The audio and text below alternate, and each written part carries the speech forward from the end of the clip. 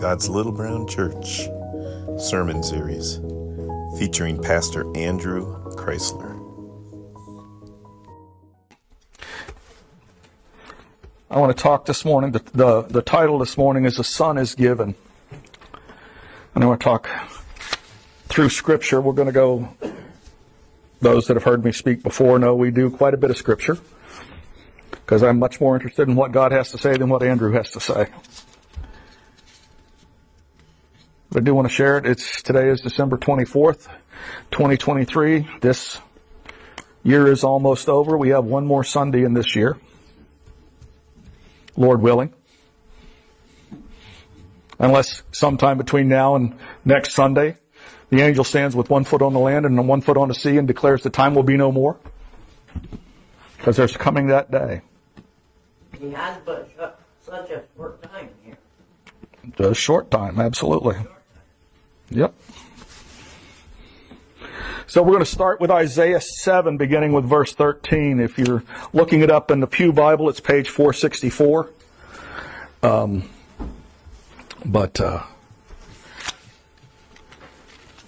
want to talk Isaiah talking to the king, actually talking to Ahaz, the king, and he says, then he said, "Hear now, O house of David, is it a small thing for you to weary men, but will you weary my God also? Therefore the Lord himself will give you a sign. Behold, a virgin shall conceive and bear a son, and they shall call his name Emmanuel." Emmanuel is interpreted God with us.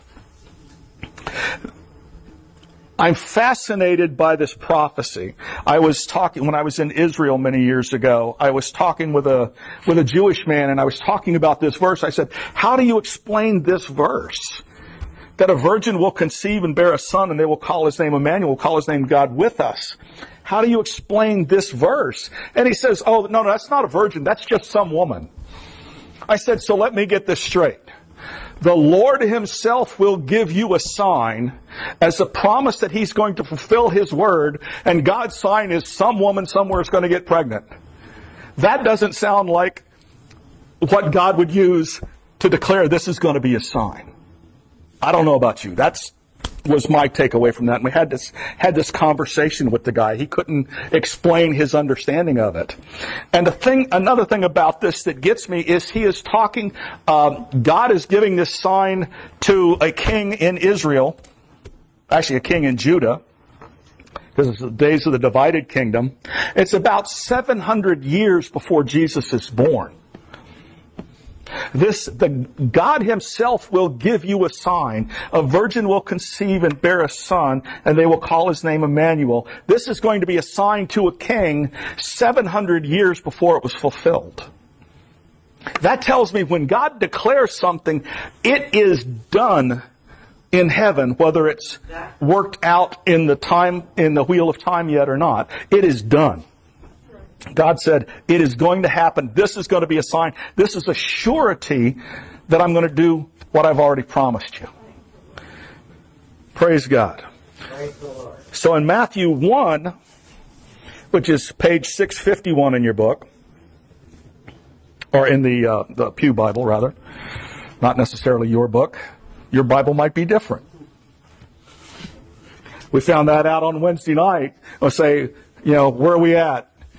Oh, we're in Mark chapter 2, and Deb will say, yeah, it's page 742 or whatever. Like, no, it's 742 in your Bible, not necessarily in the other Bible. So in the Pew Bibles, it's page 651. Matthew 1, beginning with verse 18, says, the birth of Jesus Christ was as follows. After his mother Mary was betrothed to Joseph, before they came together, she was found with child of the Holy Spirit. Then Joseph, her husband, being a just man and not wanting to make her a public example, was minded to put her away secretly.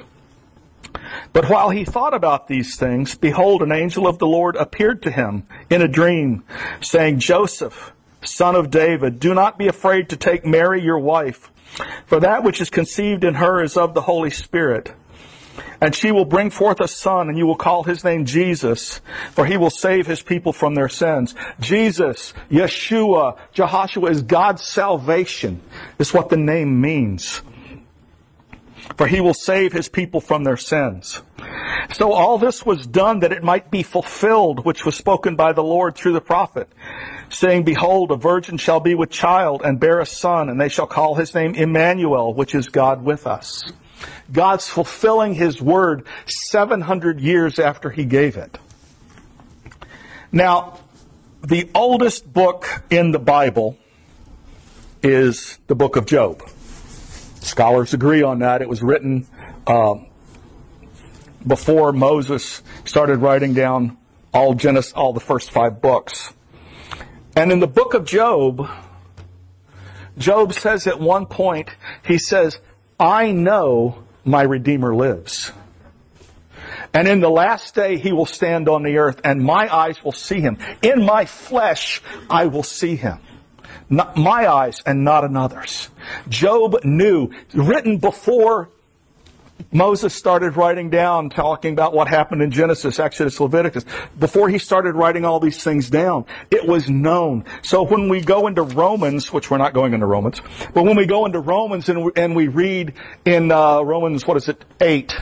Is it 8 or is it 1? That the things of God, things pertaining to God are visible in the nature around it. God has given us ample evidence of his existence in the world around us. So even back before Moses, before the 10 Commandments, before God's promise to Abraham, before all of these things happened, Job was the most righteous man on the earth, or most righteous man in the East. And he knew about God. And he had this relationship, and he knew God was sending a Savior. Because he knew without a Savior, man couldn't approach a holy God. Throw that stuff out there. It's like, what are you doing, Andrew? Well, praise God. So in here we just read in Matthew about the angel telling Joseph that Mary was conceived, the child conceived in Mary was by the Holy Spirit. This was God's salvation. Verse 21 says, For he will save his people from their sins. So let's go to Luke 2.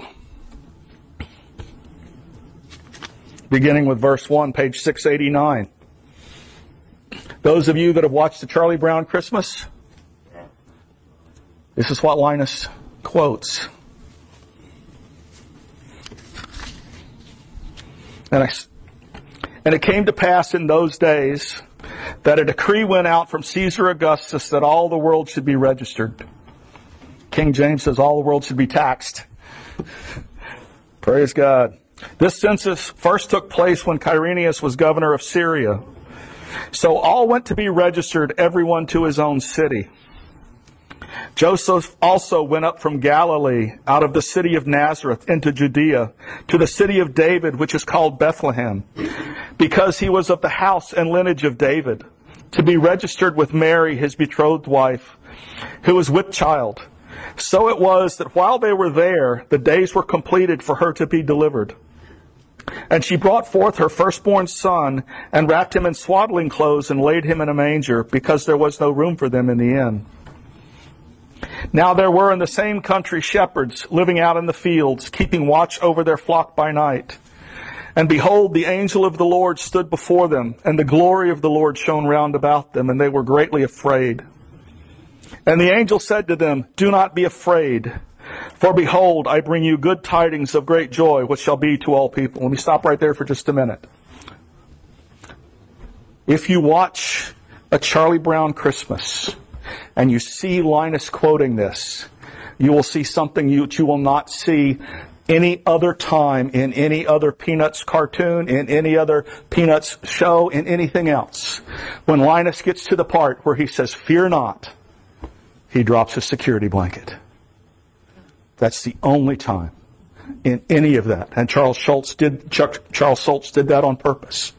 When the angel says, Fear not, you know your security doesn't come in things around you. It comes in knowing that God has sent salvation. That God has sent Jesus to redeem our lives from destruction. He says, Fear not, and drops that blanket. Come back from a little side note there. Do not be afraid, for behold, I bring you good tidings of great joy, which shall be to all people. For there is born to you this day in the city of David a Savior, who is Christ the Lord. And this will be a sign to you. You will find the babe wrapped in swaddling clothes and lying in a manger. And suddenly there was with the angel the multitude of heavenly hosts, praising God and saying, Glory to God in the highest, and on earth peace, goodwill toward men. So it was when the angels had gone away from them into heaven that the shepherds said to one another, Let us now go to Bethlehem and see this thing which has come to pass, which the Lord has made known to us. And they came with haste, and they found Mary and Joseph and the babe lying in a manger. Now when they had seen him, they made widely known that saying which was told them concerning this child. And all of those who heard it marveled at those things which were told to them by the shepherds. But Mary kept all of these things in her heart, all of these things, and pondered them in her heart. Then the shepherds returned, glorifying and praising God for all the things they had heard and seen as it was told to them.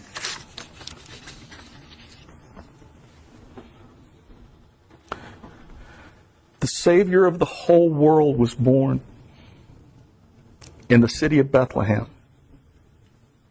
or in a stable somewhere within the confines of Bethlehem.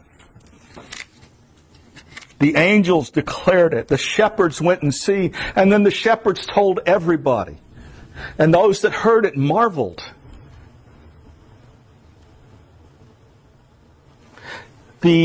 And the Romans crucified him.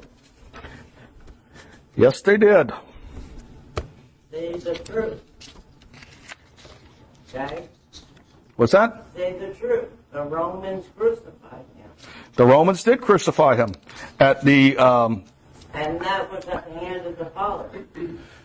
It was the Lord's doing, and it's marvelous in our sight. It's what Scripture says. He was sent here to redeem our sins. Yep. Okay? And bring us back to our God. Absolutely. Yeah. Yep, I'm getting there. I'm slow. I take a roundabout route, but I'm getting there. Okay. Jesus came to be our Savior. So the shepherds made it widely known, and everyone that they heard, they told about it, marveled.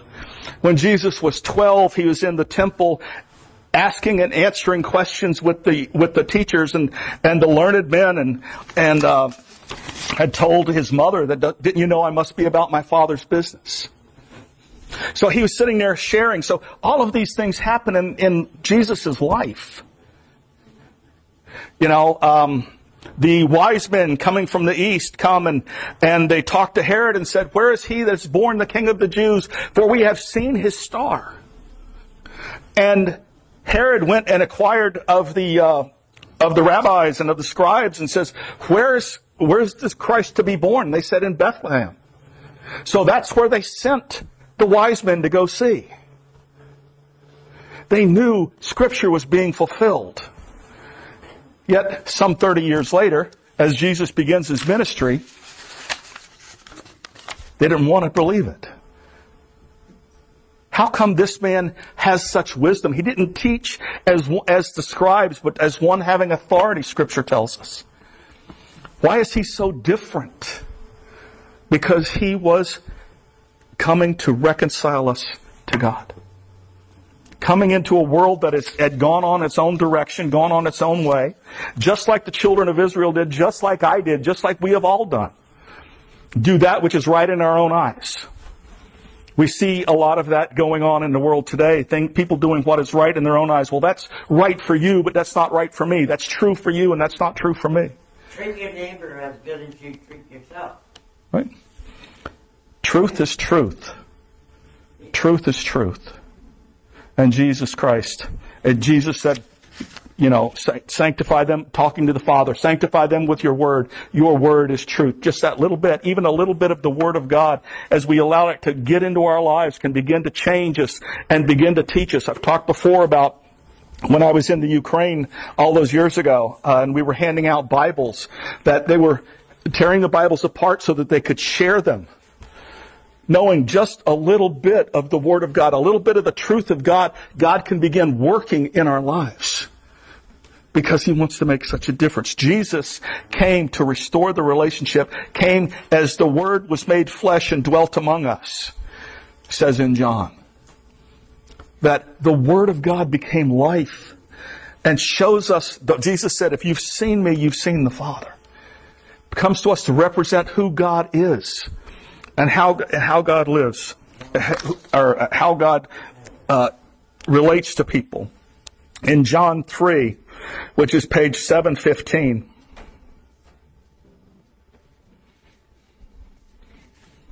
John 3, beginning with verse 13, it says, "No one has ascended to heaven but He who came down from heaven. That is the Son of Man who is in heaven. And as Moses lifted up the serpent in the wilderness, even so must the Son of Man be lifted up, that whoever believes in Him should not perish but have eternal life.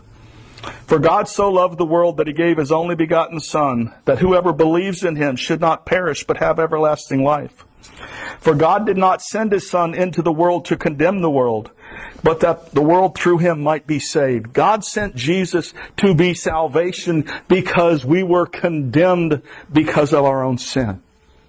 We were condemned because of turning our back on the things of God. As it says in Romans, the attributes of God are visible.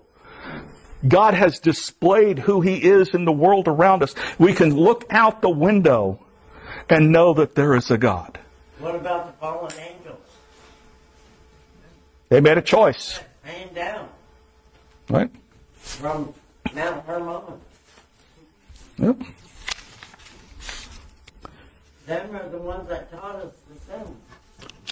Nope. No? Nope. The fallen angels never taught man to sin. Oh, they didn't teach war? The fallen angels never taught man to sin. The Scripture says man sins. We sin when we are led apart by the lusts in our own heart. No. I don't believe you have a problem with me asking you these things, right? I would like to get through the message, and if you want to talk, I'm happy to talk with you after. Okay. You talk. Okay? There you go. God sent Jesus to make the way of reconciliation. He had to be the perfect sacrifice. He had to live a perfect sinless life. Because if Jesus had sinned, His death could not have paid the price for my sin. He had to be the perfect sinless sacrifice. 49. Perfect sinless sacrifice. He had to be the perfect one. Jesus said, "I do only the things that please my Father." That's right. Well, then, why didn't If He did only the things that pleased the Father, He was always perfect. He was always doing what was right. Praise God. So this is the time of year where the world gets together, actually, the world, even the secular world, celebrates a holiday and they call it Christmas. We call it Christmas. This is the time of year that's done. But if Jesus has redeemed your life from destruction, my life from destruction, that's not something that should be celebrated one day a year. If Jesus went to the cross and paid for my penalty, that's not something that should be celebrated only on Easter.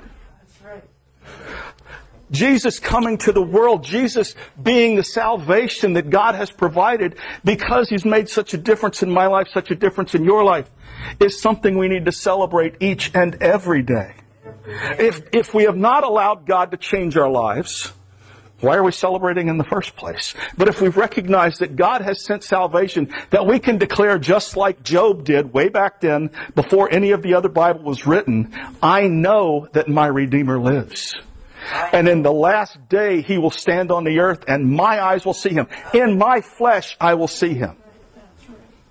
Knowing that God has made a way of reconciliation. God has made a way to redeem our lives from destruction. In the Garden of Eden, after the serpent appeared to Eve and said, got her to question whether or not God really said. Did God really say that if you eat of this apple, you'll die? And Eve, of course, he said, if you eat it, or even if you touch it, you will die, which is not what God said, but God said it to Adam before Eve was created. But the ultimate question, the ultimate temptation, the thing from the very beginning is, did God really say? No. Is God's word true? If you believe God's word is true, then we live like God's word is true. If we don't believe God's word is true, then what are we relying on? We had a gentleman who has some things going on in his life that he doesn't believe is wrong. He grabs onto a part of the scripture says, if you believe in the Lord Jesus Christ, you'll be saved. But he doesn't go on to the part where it says, Jesus says, those who love me are those who keep my commandments. He wants to ignore parts of God's word and just hang on to one little scripture for his salvation. I have a problem with that. My problem with that is, if you don't believe God's word is true, how can you hang on to one verse as though that one verse is true when you don't believe the word is true? Scripture says that if we keep the whole law but break one small part of it, then we haven't broken a part of the law, we've broken the law.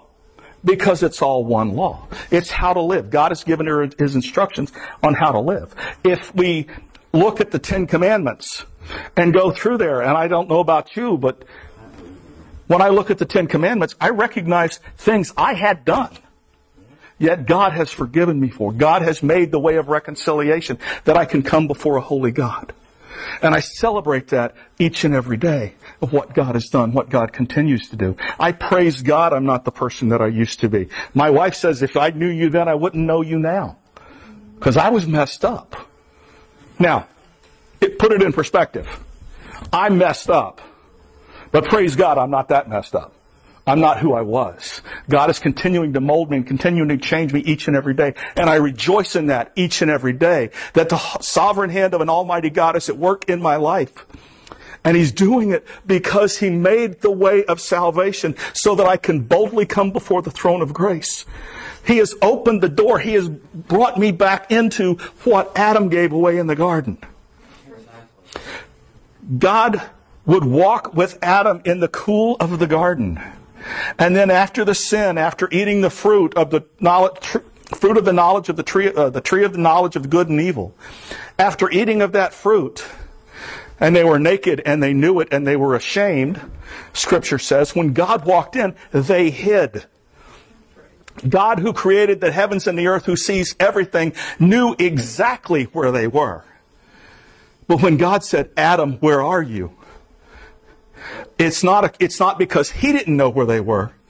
It's because they suddenly realized they couldn't come in the presence of a holy God. That is what caused that separation. It's passed on to each of us. All have sinned and fall short of the glory of God. But God sent His Son. We talk about it here. We read it in Scripture. For He will save His people from their sins. They will call His name Emmanuel. He is God with us. He's the one who reconciles us to the Father through His own shed blood on the cross, that we might come boldly before the throne of grace.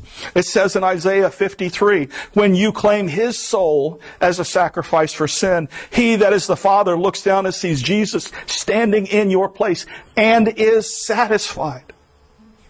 We come before a holy God not having our own righteousness, but having the righteousness of Jesus. Because of what He did on our behalf. He laid down His life. He paid the price for your sins and mine. And He took it up again, demonstrating His power over death, hell, and the grave. And gives us His righteousness. That's something we celebrate each and every day.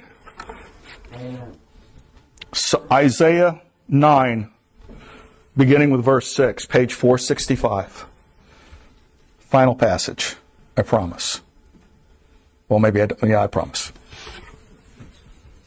It says, for unto us a child is born. Unto us a son is given. And the government will be upon His shoulder. And His name will be called Wonderful, Counselor, Mighty God, Everlasting Father, Prince of Peace. Of the increase of his government and peace there will be no end. And upon the throne of David and over his kingdom, to order it and establish it with judgment and justice from that time forth and forever. The zeal of the Lord of hosts will perform this. God's plan was to provide this perfect sacrifice. God's plan was to send his salvation. You will call his name Emmanuel. Another place you will call his name Jesus, which is God's salvation. You know, when you hear people using the Hebrew version of the name Yeshua, God's salvation. Jehoshua, God will save. When we see that God has made the way of reconciliation, he had promised it. Remember, Isaiah is writing 700 years, give or take, before Jesus is born. That this is coming. There are prophecies of Jesus and God's salvation and God's deliverance in every book of the Old Testament. God will make a way. God will not leave his people comfortless. God will not leave his people without a remnant. God will not abandon us or desert us. It's all through Scripture. Even going in when the children of Israel were doing what was right in their own eyes, when they were sinning, when they were turning against God. And God says, and I let your enemies come in and devastate you. Let your enemies come in and kick you out of your land. And all of these things that happen to the people. It says, when you will turn and repent, then I will redeem you. God wanted to do that from the very beginning. From the very garden. When the sin happened, when God is talking to the serpent, he made reference to salvation. Something we celebrate each and every day. The salvation of the Lord, what God has done. As we celebrate this time of year, a lot of places have got a manger scene set up and reminiscing and just, picturing the little baby.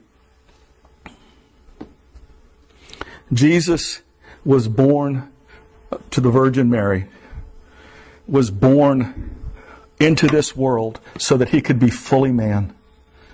To go through, be a man just like us. All the same temptations, the same problems, the same pains, the same turmoils, the same things we face in life.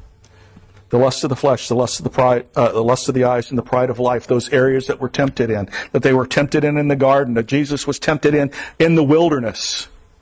Command this bread to be made stone, or stone to be made bread.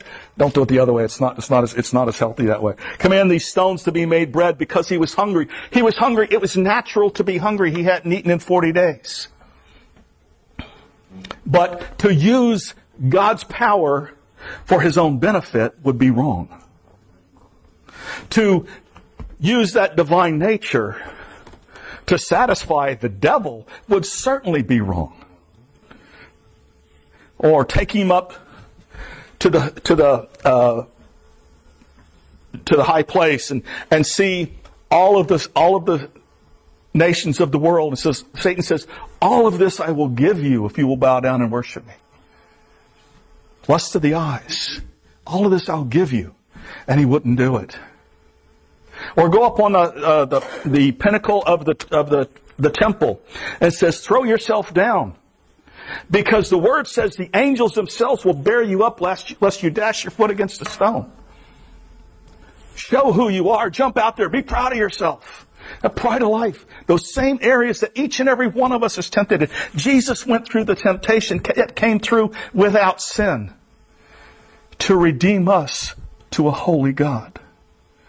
That's something we celebrate each and every day. A child is born, but the Son is given. The Son came to redeem our lives from destruction. Praise God. Father, we thank you. We thank you, Lord, that when we had no way to approach you, you made a way of reconciliation. When we were dead in trespasses and sins, you redeemed our lives from destruction. When we had no hope, you gave us grace. Jesus came, born of a virgin, lived a perfect sinless life, was put to death. It says in Revelation, he's referred to as the Lamb slain from the foundation of the earth. A lamb that was slain to be that perfect sacrifice to redeem our lives, Father. We thank you, Lord, for your grace. We thank you, Father, for Jesus. We thank you, Father, for salvation. We thank you, Lord, that you didn't leave us alone. You'll never leave us nor forsake us. So, Father, be glorified. We give you praise, Lord, in Jesus' name. Amen. Thanks for listening. For more information, visit glbcvt.org.